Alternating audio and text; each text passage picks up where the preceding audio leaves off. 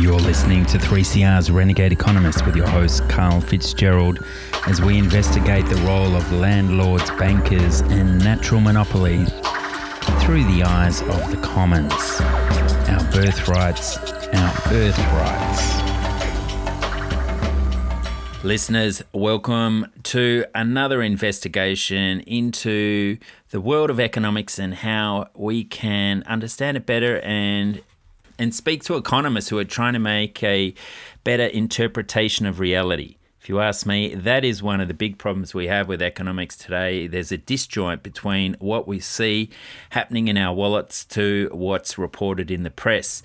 And today we're joined by Associate Professor Benjamin Phillips, who is at the ANU College of Arts and Social Sciences. He's also worked at NatSem for 10 years. You would have seen him referenced on the ABC and the press all over the place. He does a lot of the fact-checking on whether negative gearing and mum and dad investors really earn $80,000 or less, checking in on both sides of politics. So, Ben, welcome to the show. Good morning.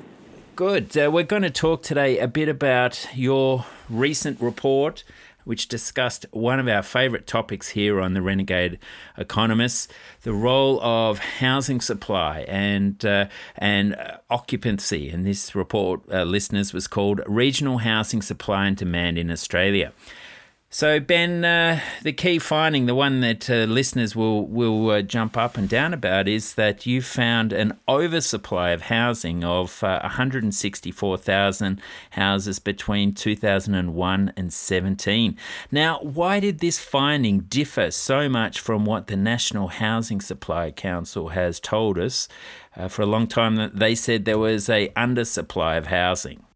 Yeah, look, it's a good question. We did look at the National Housing Supply Council. We, by and large, were actually trying to replicate the numbers that they got. And there's a couple of issues with their reports in the past. One was that there probably was an overinflated view of of population growth between 2006 and 2011. In their more recent report, they have overcome that. Some of the results they got out of that report we found rather odd. We were not able to replicate those. We did use a slightly different methodology, but not wildly different. We also did both a very basic and a more complicated approach, and both results came up with fairly similar results, and that was that by and large the housing market was in balance, but once you took into account some unoccupied dwellings, of which there's been a fairly strong growth since the start of our research in 2001, the time point where our research started, that's where much of the housing surplus came from. Now, note in the report title the word regional housing. Now, can you explain this concept of underlying demand and how that affected your interpretation of these figures?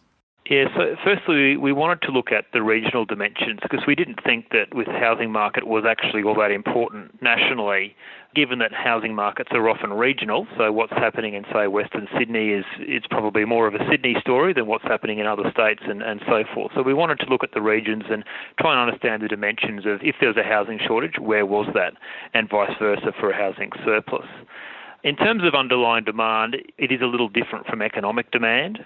So underlying demand is really just based on population growth and changes in demographics and what that suggests your housing supply should have been, so how many houses should have been built. It's a little different from economic demand, where it may well be that people, in spite of what the level of population growth is, they may want to build more houses than what that suggests, or they may want to build less houses than what that suggests. So we're taking probably the simpler approach of just looking at demographic and population growth, and mostly that lines up with what the popular media talks about, and that would often be that, say, Sydney is just not building enough houses to keep up with population growth. So we're trying to replicate that story and see what the actual numbers were, and we obviously got somewhat different numbers from at least what's popularly presented around housing supply and demand in Australia.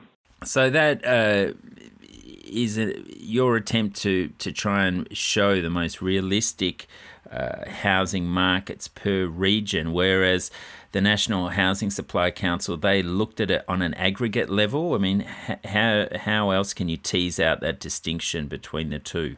Yeah, so they looked at, I think it was at the state level, and also obviously then therefore at the national level, and I think they found a housing shortage of around 280,000 or thereabouts, I think it was. Whereas our analysis, we focused at what's called the SA3 level, which is an ABS statistical term, and there's around about 340 of those across the country. So we use ABS census data to drill down to that fine level of detail, and we looked at the population growth in each of those regions and looked at different, the demographic changes also going on to predict what needed to be built, and then we compared that with what actually was built. We bolted a few other things onto that, but that's the main story of how we developed our numbers.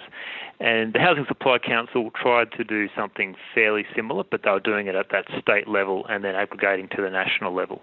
Some of the numbers you've revealed here are quite something. In that your study period from 2001 onwards, so you find that house prices have effectively decoupled from income growth around that point in time from 2000 onwards. Now, what do you most attribute that towards? A lot of people say negative gearing, but there's a whole pile of factors that go into it.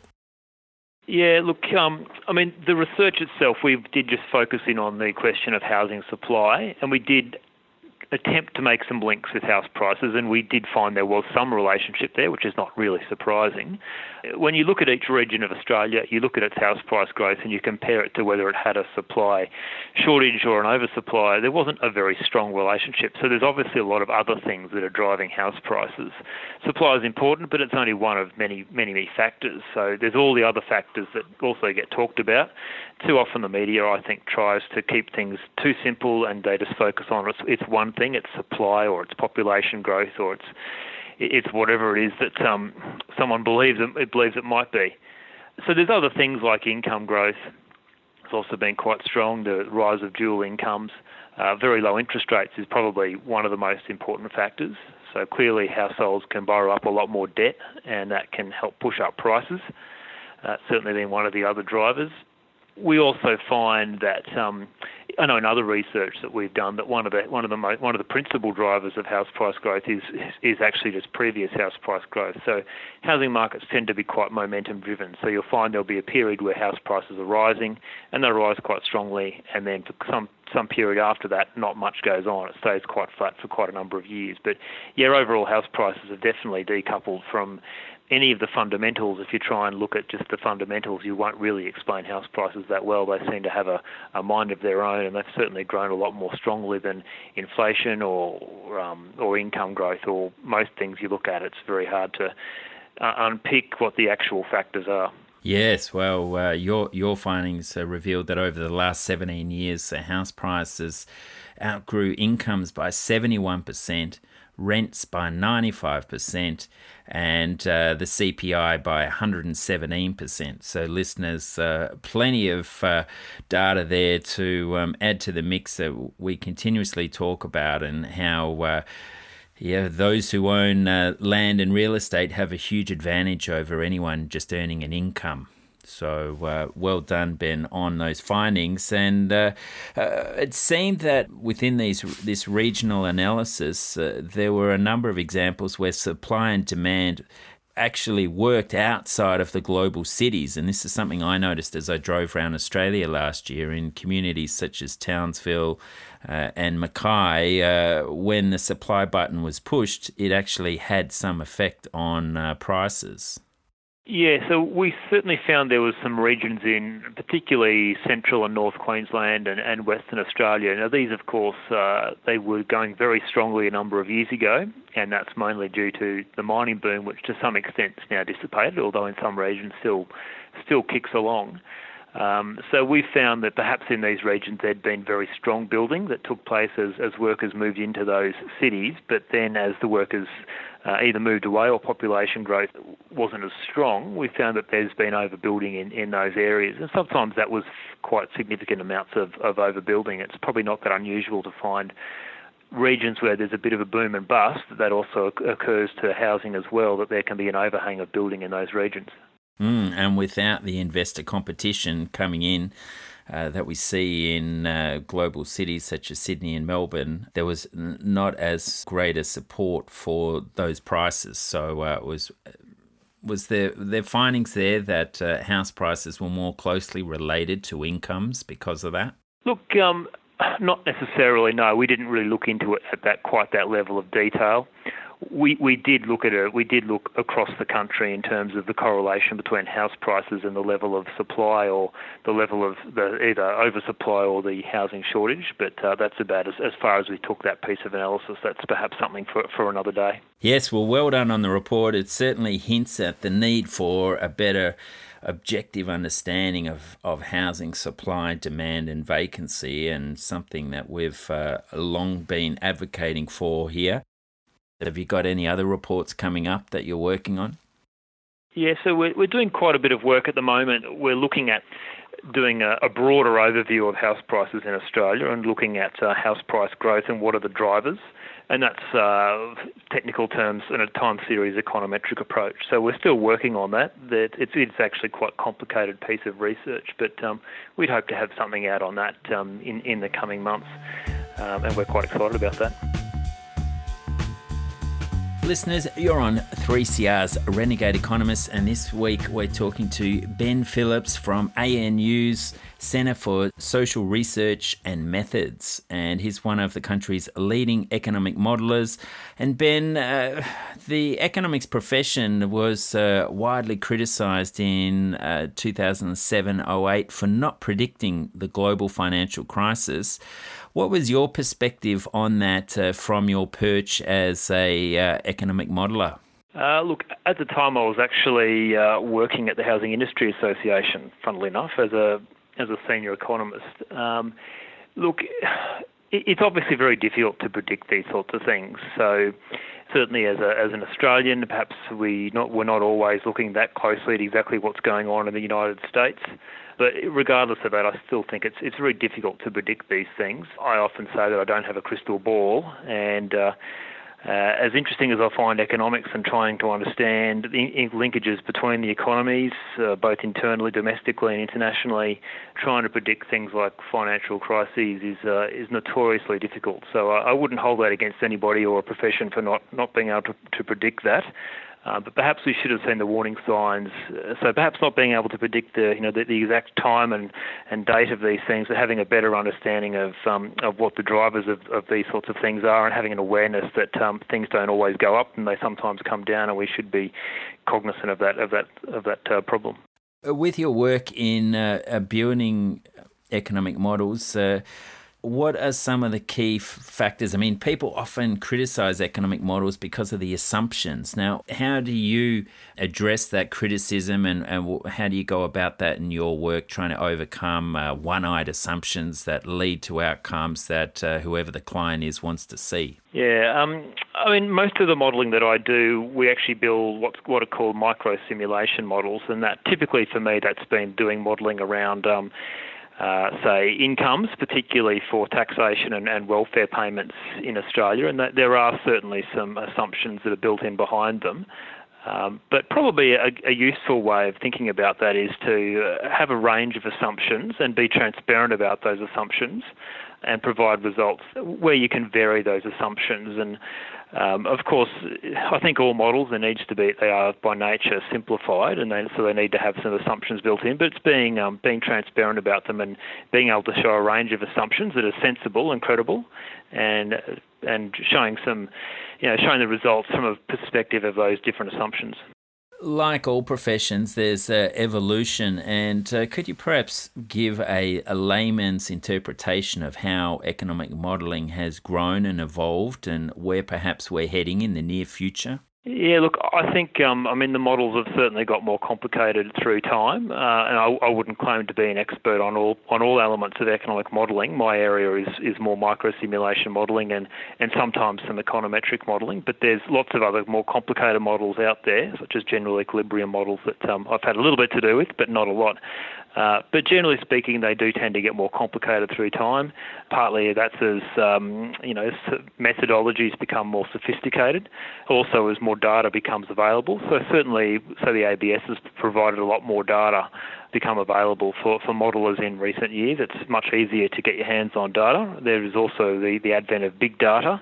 And I don't think we've quite worked out yet exactly what to do with all of that data. And I'm not entirely convinced at this point that it's actually made big leaps and bounds for the profession of economic modelling, but perhaps it will in the future. So that's an obvious area where there could be new developments. But often you'll find that the big data is actually, in spite of its bigness, is actually quite limited in that it only covers a certain portion of the population, or it's got its own inherent biases within it. Yes, that is a fascinating topic we'll get into in a minute, but could you just give us a explanation of the difference between microsimulation models and the more popular computable general equilibrium models?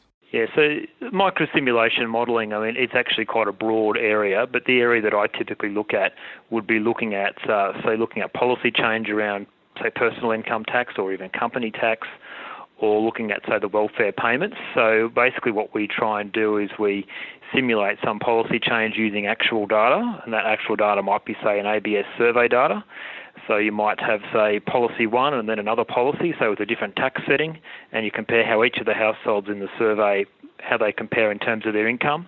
And you do really quite a straightforward analysis of one family compared to another, and then you sum that across all families in the survey, and you can make a statement about what the overall cost to the budget would be, and which groups in society are doing better than others as a result of different types of policies. So it's actually, from that perspective, it's quite straightforward. You can then make it more complicated by adding in behavioural change, and that's where you bring in some more complicated econometric modelling, where you try to attempt to understand if you change tax rates or if you change welfare systems, what that means for behaviour change. Do people work more or work less? Or are there sort of economic impacts that are more broadly impacting outcomes? So that's sort of what the microsimulation modelling does. And that's used quite heavily by places like NatSem or the organisation I work for here at ANU. The government also does use those, the Department of Social Services and Treasury. They would use those for each budget. Then the general equilibrium modelling is quite a lot more complicated, and probably where a lot more assumptions are built in, and they're usually assuming a certain underlying economic model or set of preferences, things like, are people rational or not. And that's where you're trying to look at the overall impact across the entire economy. So let's just say there was like a change in interest rates or a change in the exchange rate that has all sorts of impacts on different sectors of the economy, and they have all of these linkages that go from one part of the economy to the next, usually using either using assumptions or elasticity parameters from other studies, or perhaps using what's called an input-output table from the ABS that looks at all the linkages between one industry and the next. So obviously if you have something like a construction boom in housing, then that tends to feed through, say, into other sectors like, say, retail, and they have these models that have all of these linkages. So they're very complex and complete in a sense, but they're also, by their very nature, due to their complexity, very hard to sometimes understand what's actually going on. And we don't always understand the interlinkages very well. So they're very complicated, but I think very often with modelling, we probably should pay a little less attention to the results of the modelling and more think about them in terms of a model for thinking about how the world might work, and doing various experiments within those models to try and understand how different sectors and how parts of the economy might respond. So I think a little less emphasis on the result, which might be, say, the impact is 0.3 of a percentage point of GDP over the next 20 years, and a little more thinking about what the actual implications are for different sectors of the economy, I think would be possibly a more honest approach and more useful approach. And then just to throw a curveball in, there's system dynamics modelling, which seems to incorporate these changes over time a little bit more dynamically. Yeah, so I mean, an important part of economics is that people can choose to consume now or consume later, and they, in an ideal world, they'll optimise their income and consumption through time to smooth their consumption. So sometimes these models they try to take into account complex dynamic relationships through time, but obviously, as you do that, these models get just more and more complicated and a little less easy to understand. But they're all things that are worthwhile thinking about. But obviously, you've got to take the results with a grain of salt. And again, I'd use the point that they're often useful in terms of just thinking about what the underlying processes are and what it might mean generally, as opposed to taking the actual numbers too seriously that come out of the models. They push policymakers to consider the implications of these various macroeconomic changes. Ben, this big data issue and the world of behavioural economics seems like people are trying to develop this crystal ball and incorporate so many different data points into their modelling. How far do you think it's going to go in terms of people being able to incorporate the effect of negative equity in the housing market, for example, and what that's going to do to housing supply projections in the near future? Do you think that level of analysis is going to be commonplace in the years to come? Look, it could well be, and obviously very difficult to imagine where things will go in the near future. In terms of analysis of debt, what I've typically done in the past is just use ABS survey data, and that's also the HILDA data set, as it's known, through the Melbourne Institute. And that has very detailed information on interest repayments, levels of debt, the type of debt, incomes that families have got, and it has a very good coverage right across the country. So they should, at least in theory, they should be random samples and they should have good coverage. So that still, I think, is the ideal approach for thinking about the positions of households and what the implications might be of economic change, such as interest rate changes. But of course, down the track, as new data comes online, there might be useful insights that can be gained. But I think they're often partial in that it may only be a set of data that comes from one segment of the debt market, rather than looking at it from a whole perspective. So I still think, as much as people are excited about big data, it still remains that surveys like the ABS surveys or the HILDA data set have got a pretty big advantage in that they've got full coverage of the population, and they tend to have full coverage of all areas of debt. At least on the household side. Of course, businesses is a little bit different, but there's other data that can be obtained around that. Here on The Renegade Economists, we are strong advocates for the use of land taxes, and it's always mystified me, Ben, that they're seen as the most efficient form of raising government revenue, but as far as I know, very little has been done in terms of modelling the benefits to the economy of land taxes. With your role close to the power makers up there and Federal Treasury doing some interesting work on land value capture, have you heard much that's happening in that space? Look, there's always quite a lot of interest around land taxes and having a shift towards land taxes and away from other forms of taxation. And I think most economists would agree that that's probably a good way to go. The ACT, as you probably know, they have moved more towards land taxation, effectively through rates, and moving away from stamp duties. Most of the research that I've seen, so even out of Treasury or even some of the consulting groups up here in Canberra, generally suggest, of course, that land taxes have very low excess burden, as it's called. So they're quite efficient taxes. They don't tend to interrupt economic activity, whereas most of the other taxes certainly do have some serious implications for economic output. So look, I think most economists would agree, but as I'm sure you're aware, getting any policy change in any direction is incredibly difficult at this point. It seems to be going absolutely nowhere, unfortunately. So any big-scale reform like that, there's always vested interest around these sorts of things, and it becomes very difficult. But hopefully in the future we can have a more mature debate, but I wouldn't be holding my breath. Well, let's get the modelling done, and that'll help. But to finish off, I was happy to hear you say that you're impressed with the ABS releasing more data, and from my perch I can see that we've got this incredible potential of geospatial modelling, of being able to animate flyovers of regions to see how various policies are affecting the community. But we have all this land and property-related data being privatised. How much of a challenge is the data privatisation development putting in your path? Yeah, look, the ABS probably an area of weakness, and I think a lot of it's to do with funding. I think house price data, for example, is quite reasonably expensive to collect, and the private organisations such as CoreLogic and APM, they seem to hold most of that data.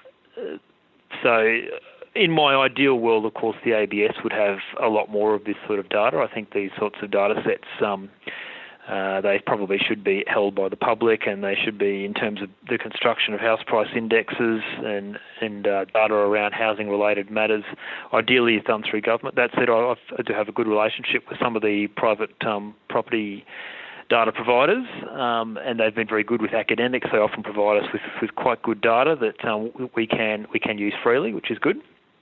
But obviously they've got commercial imperatives as well. Yeah, so look, it is a bit of a constraint. I think housing is an area where, we don't do very well on policy in Australia, and partly that could be related to a lack of data, although it is perhaps improving a little bit on where it's been in the past, but we've still got a fair way to go. Well, Ben Phillips from the ANU's Centre for Social Research and Methods, thanks so much for joining us here on 3CR's Renegade Economists. My pleasure. So that was Ben Phillips, the guy we always read about on The Conversation, the ABC's fact checker. So great to have him on the show. And key takeaway point, 164,000 properties have been oversupplied to the market. And whilst we didn't discuss it in the interview, if there was a genuine shortage, rents should have tracked house prices more closely. And some of the key findings from his report included that house prices increased faster than rents by 95% over 17 years. They increased faster than incomes by 71%. So there's a lot more to the housing issues than just looking at supply side, which, if you remember, is code for rezoning windfalls, developer welfare, all those sort of things. It's just a push to drive greater sprawl where property owners get that golden pen tick and the value of their land goes through the roof. So that's not the only answer.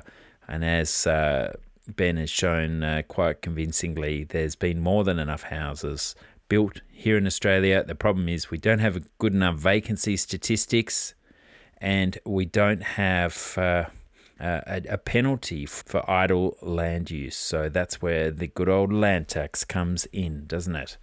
But yeah, just imagine if you had the world's best economic system at your fingertips, but it had never been modelled. Well, that's what's gone on with land taxes for so long. For centuries, economists have recognised them as the best and fairest tax system possible, but it's never been modelled. So people don't really understand how much it would add to a sustainable economic growth rate, what it would do for inflation if we had a genuine inflation figure that included land and housing in it. What would it do to unemployment if we had a decent unemployment measure that didn't count someone working 1 hour a week as employed? All of these things are adding up to encourage people to buy, to consume, to be part of this runaway economic system that delivers so much for those who are enjoying monopoly rents. So that's our aim. Some way, somehow, I'm going to get these land taxes modelled. We're going to keep pushing forward on all the various aspects we're advocating. So I thank those who are getting in touch. It's been great to receive messages from Doug, Scott, Sandy, Ed, plenty of you out there listening and giving feedback. I really appreciate it. All right, we're coming up to the end of the year. Let's see what we can reveal next week on the beloved 3CR airwaves. Check the show notes at earthsharing.org.au.